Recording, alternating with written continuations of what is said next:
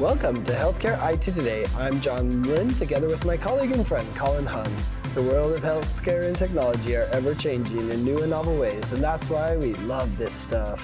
So join us as we discuss the latest healthcare and health IT news meshed together in new ways which help generate ideas and new perspectives. Plus, we'll have a little fun along the way. On today's episode, we'll be talking about experience management. And be sure to follow the show on social media at the hashtag HITSM and our personal accounts at TechGuy and at Colin_Hung. Plus, check out our 17 years of health IT blog content at healthcareittoday.com. Well, Colin, we're here talking experience management at the X4 event that Qualtrics puts on for its users. What's been the experience like for you at X4? Well, I mean, always coming to a user group conference is fun, right? It's our favorite, huh? It is.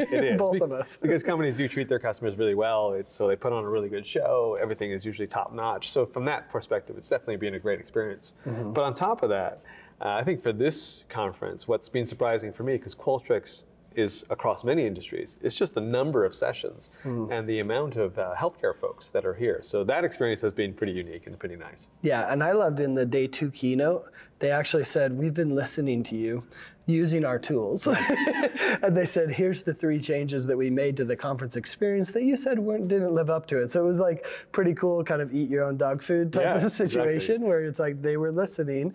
Now they did miss one part where you had to scan your badge to get into an event. I don't know how that didn't bubble up, but I mean, I guess that's part of the whole thing is that, you know, every tool has limitations.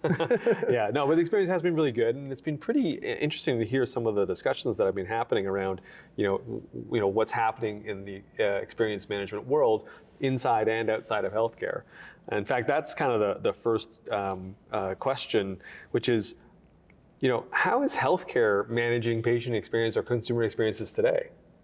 They're not. That's true. I mean, that is true. But in some degree, right? And I think that's a common thing that I've kind of felt as I've talked to a lot of the healthcare customers. I mean, it's amazing how many healthcare organizations use Qualtrics for their platform. So there's been a lot of healthcare talk in large organizations here, Stanford Health, the Permanente Group, et cetera, that, are here doing really interesting things with these tools. But what I keep going back to is that for a long time, we just took patients for granted. Either they had a monopoly or, it's like I say, if you have a 6-month wait list, you don't have to focus on the patient because you're just trying to get through the day. And I think that's probably the wrong mindset, but a lot of healthcare organizations have taken that approach, unfortunately. Yeah, I think, over the last decade, we've done an okay job at maybe starting to measure patient experience and consumer experience. I think healthcare, obviously with HCAP surveys and things like that, we're starting to measure it better and get some information and collect more feedback. But I don't think we've really actioned it. I don't think we've really done a lot with it other than some surface changes.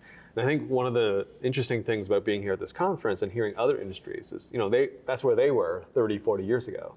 And now they're really seeing the value of, oh, no, now I need to act on this data. I have all these touch points, all these places, and now I can gather that into some interesting intelligence and make meaningful change.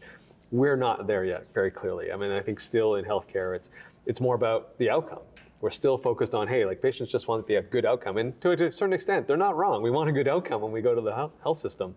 But now all the other stuff around the whole experience, pre and post that visit, is becoming so important. Well, it's funny you mentioned HCAPS, and Qualtrics announced efforts in HCAPS to do it, but I was having a conversation with someone from Fresenius, and they actually use ICAPS in theirs rather than HCAPS because they're not a hospital, right? They do end-stage renal failure, dialysis, et cetera. And she's like, it's amazing. I did my ICAPS, and I got some feedback from 3 years ago from our ICAPS scores. She's like, how am I supposed to do anything with that? 3 years later, that data is not useful for me, right? I can't impact the patient experience that happened 3 years ago. So much has changed. And so I think that was one of the interesting takes coming out of this discussion is how do we move it to more real time? Because we have done stuff, like you said, HCAPS, we've done, Press Ganey does lots of surveys. There's lots of people asking patients a lot of data. I mean, we all get those surveys when you leave the hospital, other things, right? But what are you doing with all that data, right? And how are you doing that in a way that can actually make a difference rather than, hey, I got to do it because the regulatory required me to do it. That's a different mindset, I think. Yeah, and it's just interesting you bring up the whole real-time I've had conversations at various conferences over the years where, some people are actually okay with it not being real time, not because they don't want it, but because there's an expectation if you receive feedback in real time that you can act on it in real time. And they're just not staffed that way. They can't change someone's meal right away. They can't move someone from one room to another right away. They can't change the temperature of the rooms right away or do things. So they want to, and they all want to drive to that future, but currently they just don't have the resources, they just don't have the manpower to do real-time service recovery, which kind of is an expectation if you have a real-time feedback system. So the whole post-visit survey is kind of sort of at the right time and tempo for them, because there is no expectation for you to fix something like right then and there. Yeah, it's a good point. There was another element in the keynote that I think highlighted where we're at in healthcare. He said at most companies, he said in general, he wasn't speaking to healthcare, but I'll apply it to healthcare because I think it's true as well, is that we're in healthcare, we're doing experience measurement, not experience management, which I think is a subtle difference, right?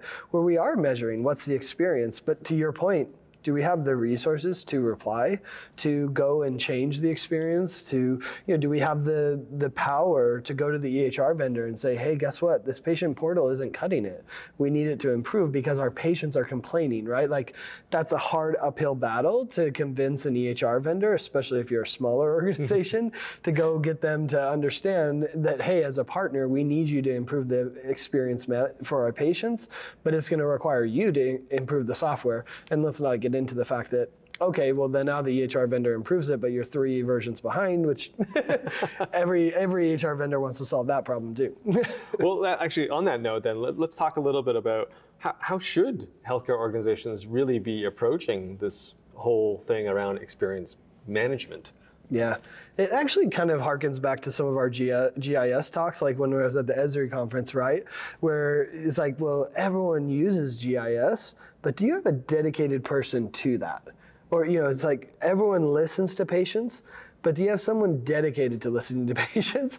I feel it's kind of the same way, right? Like, sure, everyone should be part of experience management, but if there's not a dedicated person to remind you that this experience matters and why it matters, and add that kind of empathy, which I think was an interesting theme here, right? That experience is about having empathy for that customer, for that patient, and being able to have that empathy and understand that.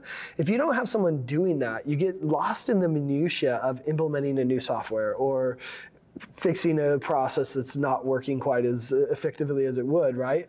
But if you have someone who's going to come and say, hey, let's take a moment and think, what is it like for that cancer patient and the mother of that cancer patient to come into our organization, have it, right? Like, it just adds some empathy and reminds you of that human behind the process that you're solving. So, maybe that's the first one, is like dedicated someone to experience. And that's happening at large organizations, but not so much in smaller ones, I think. Yeah, I'm going to go a little bit different in the answer here. Like, I think the approach that most healthcare organizations are taking right now is they're focusing on areas that they can control as the experience group, and they're purposely avoiding the clinical area. That's because, first of all, I don't think it's reasonable, and we've heard it here at the conference talking to organizations like Intermountain and others, where it's just not reasonable to put more on the top of doctors and nurses and technicians. They're already overburdened. So to expect them to solely deliver a better experience is unrealistic. However, there's the sort of the digital front door stuff. Experience with the website, experience with the chatbot, experience finding a doctor. And then there's all the tail end stuff around the financial experience, around the bill and how you get it and whether or not it's understandable. And so I think those areas are areas where people are like, okay, you know what, we can fix this because it's not going to add more work to the clinicians, but it's very impactful in terms of the overall experience that a patient does have with my organization. So what I'm hearing here and what I'm seeing in the market is the approach that organizations are taking around, okay, let's focus on those. Let's fix those because those can be fixed by a small group. It doesn't require 5 different committees. And let's get patients involved and ironing out this really, really convoluted process of booking an appointment or a really convoluted process of figuring out how to pay your bill. So I think those are the approaches that healthcare organizations are taking, and I'm certainly encouraged by it. Yeah, well, and I think that there's a bit of energy that we've seen even at other conferences that we've been to, that value-based care is going to force this effort, right? That no longer can we take them for granted. We need to listen to the patient, and we have to create these experiences that are quality experiences, because that will improve the care, right? And we've seen that in a lot of things, and there was a lot of discussion about that in the different, discussions that I had with healthcare organizations, is that if we improve the experience, the outcomes improve as well, which is really interesting to think about, that whole tie between, if they have a bad experience, well, maybe they won't trust you, and then they won't fill their prescription, and that becomes a big problem, right? Because they needed that prescription to improve their care, or whatever it might be, or the quality outcomes. So I think that's the other part, is thinking holistically about it, like you said, is going to be essential in this value-based care world. But to your point, it's really hard to do. Like, how do you do that? And then not just listen and say, okay, we know there's a problem, but now how do I get IT involved, and the patient experience, and the chief medical officer? Because it does take this multi-stakeholder approach to really solve the problem. Yeah, and and thankfully, like as you said, there are more and more organizations that do have people dedicated to the patient experience, or experiences in general. Usually that's part of the marketing team, but increasingly it's its own standalone department. And once you have that champion, I think that's when you can see some change happen, as you said. Like, I think when you have someone who can prove the ROI, which I think is very key, then you can push these things forward. And we do need it. I mean, competition is coming, or is already here in certain areas. We talk about it. We talked about it here. The threat of retail health, and the threat of other forms of healthcare, which are going to take away some of the patients that people have. And so, the general consensus is, hey, we shouldn't panic, but we definitely need to deal with this. Yeah, it's interesting. I was thinking about Intermountain, who was announced as a new customer of Qualtrics and partner of theirs that's working on implementing this. And he said something really interesting. He's the chief strategy officer, I think, at Intermountain. He was like, hey, we are a nonprofit, and one of the beautiful things about healthcare is we want to share. He said, we believe in open source healthcare, which, as a nerd, I like the open source reference, right? But his idea being like, hey, we're going to learn what works and what doesn't, and we want to share it with you, because we understand that you're going to do the same, and you're going to share it with me also. And I thought that was a really interesting thing to see, as far as the community, and as far as, because there are so many problems to solve, like, why aren't we sharing it? I think we've wondered that for a while in a number of different situations. Implementing EMR is a simple example. Like, why aren't we sharing these templates across it? Like, we should, right? Like, you don't need to reproduce the wheel every time. And so I thought that was a nice element from Intermountain, saying, hey, we're starting this journey to really, of course, they've been listening to patients in different ways, but we want to do it, using this platform, and then also some passive ways, which that's actually the other element that I think maybe people should listen to. Coming out of this, is like, okay, you can survey people to death, but then you start having diminishing returns. But what are the passive signals you could listen to understand, like, how are the patients doing? And there's a lot of signals out there, search signals, there's review sites, there's social media, there's your contact forms, your call center, et cetera. Like, you can listen to all of those, because the patients are already telling you something. And so I think that is going to be another trend, that if you're looking and saying, well, how should we listen to our patients? What are the passive things you can do, rather than just the active, let me survey them and see what they say, right? Because the passive ones, you're hearing from a wider swath of people, that I think is more interesting, it's more powerful. It's almost like invisibles versus wearables. It's that same concept, where it's like, they don't have to do anything, and we hear what they're saying. Hey, if you're just tuning in, you're listening to Healthcare IT Today with my colleague John Lynn, and I'm Colin Hung. Today we are talking about the patient experience and managing that in healthcare. So John, let's flip the script a little bit and talk about something that Qualtrics announced here at the conference, which is turning their tools inwards to look inside an organization rather than looking outside. What they're talking about is using their sentiment analysis, using all of these passive listening capabilities to determine the employee experience. And as we know in healthcare, that's a big issue right now. Yeah. How do you think healthcare should approach this? Or do you think healthcare in general is going to adopt a tool like this to use on their staff? I mean, I think that we should, right? Because burnout's been such a problem. And I think what we've discovered is that some people have been doing this, right? They've been using Qualtrics to survey their employees to understand. But what's interesting about their announcement is they're bridging the two sides together.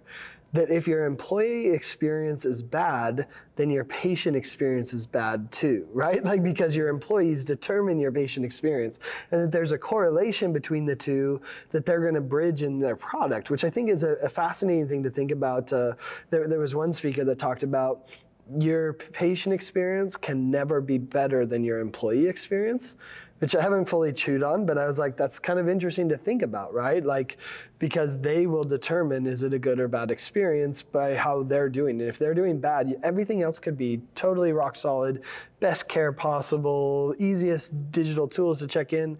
And then if that grumpy nurse hits in there and, and treats them poorly or whatever, probably a doctor more than a nurse, but but you know what I mean, it will ruin the experience. So I think that bridge between the two is what's been really fascinating for me.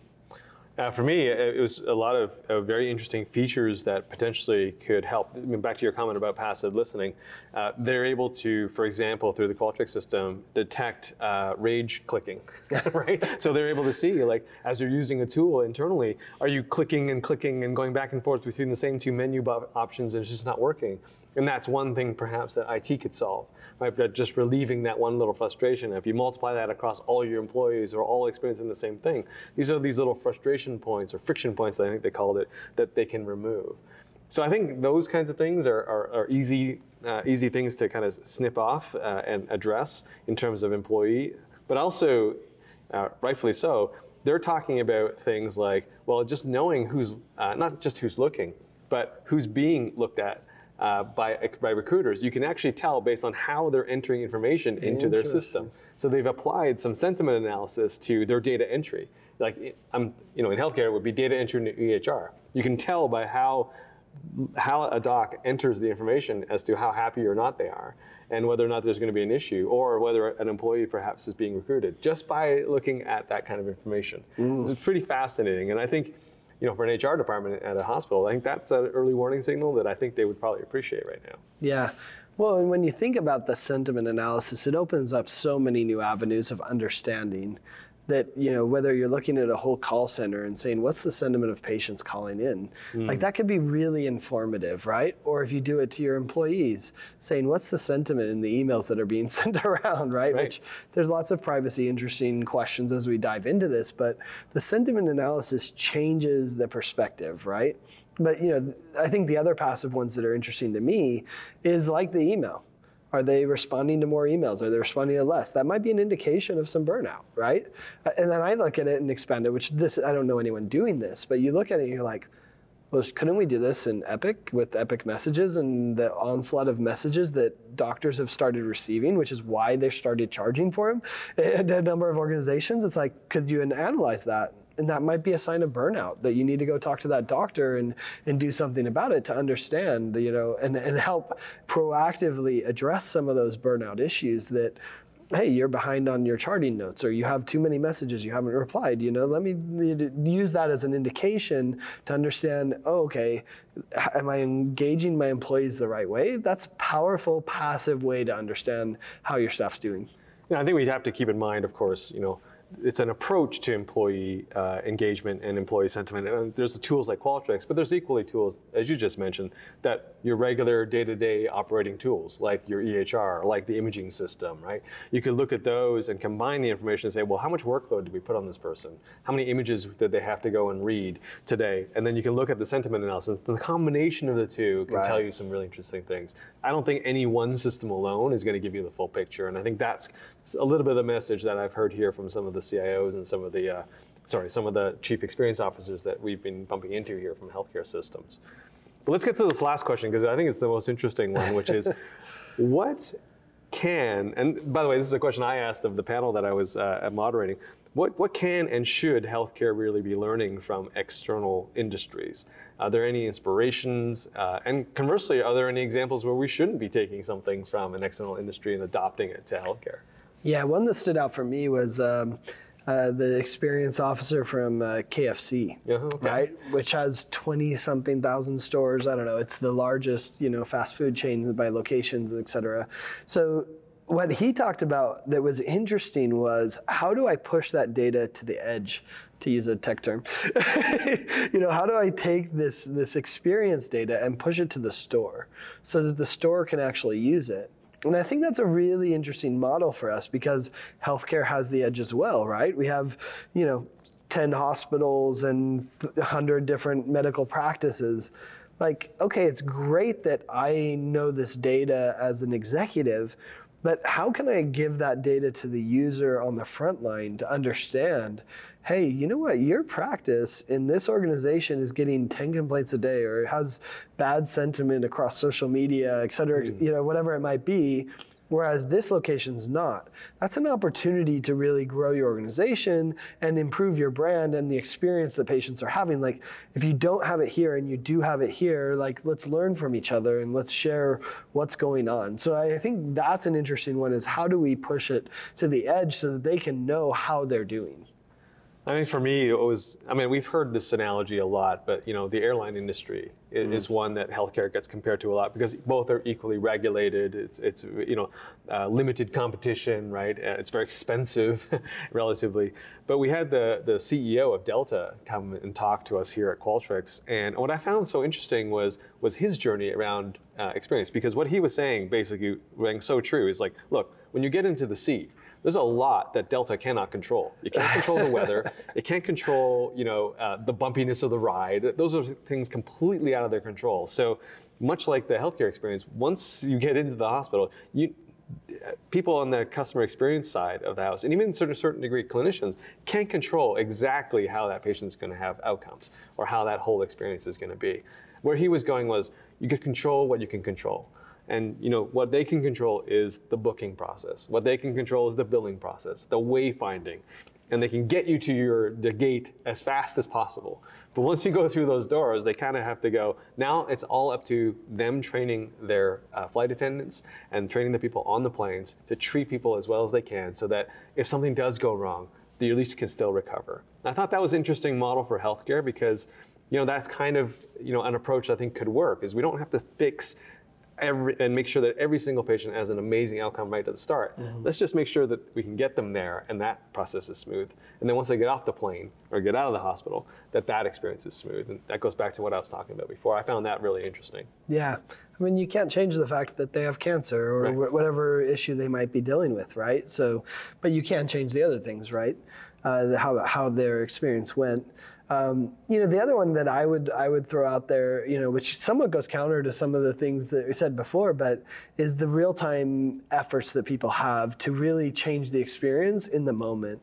And we did hear an example from one healthcare organization that said, hey, we did the survey while they were there and they were being discharged or something, and actually someone asked me about that. Well, how does that work in healthcare? How do you do the real time in healthcare? I was like, well, do you know the discharge process? It's usually lengthy, right? Because you got to get the doctor to sign, you got to have risk management. You have to have all these people say, yep, okay, it's fine, you can discharge. So it's usually a couple hours and sometimes more.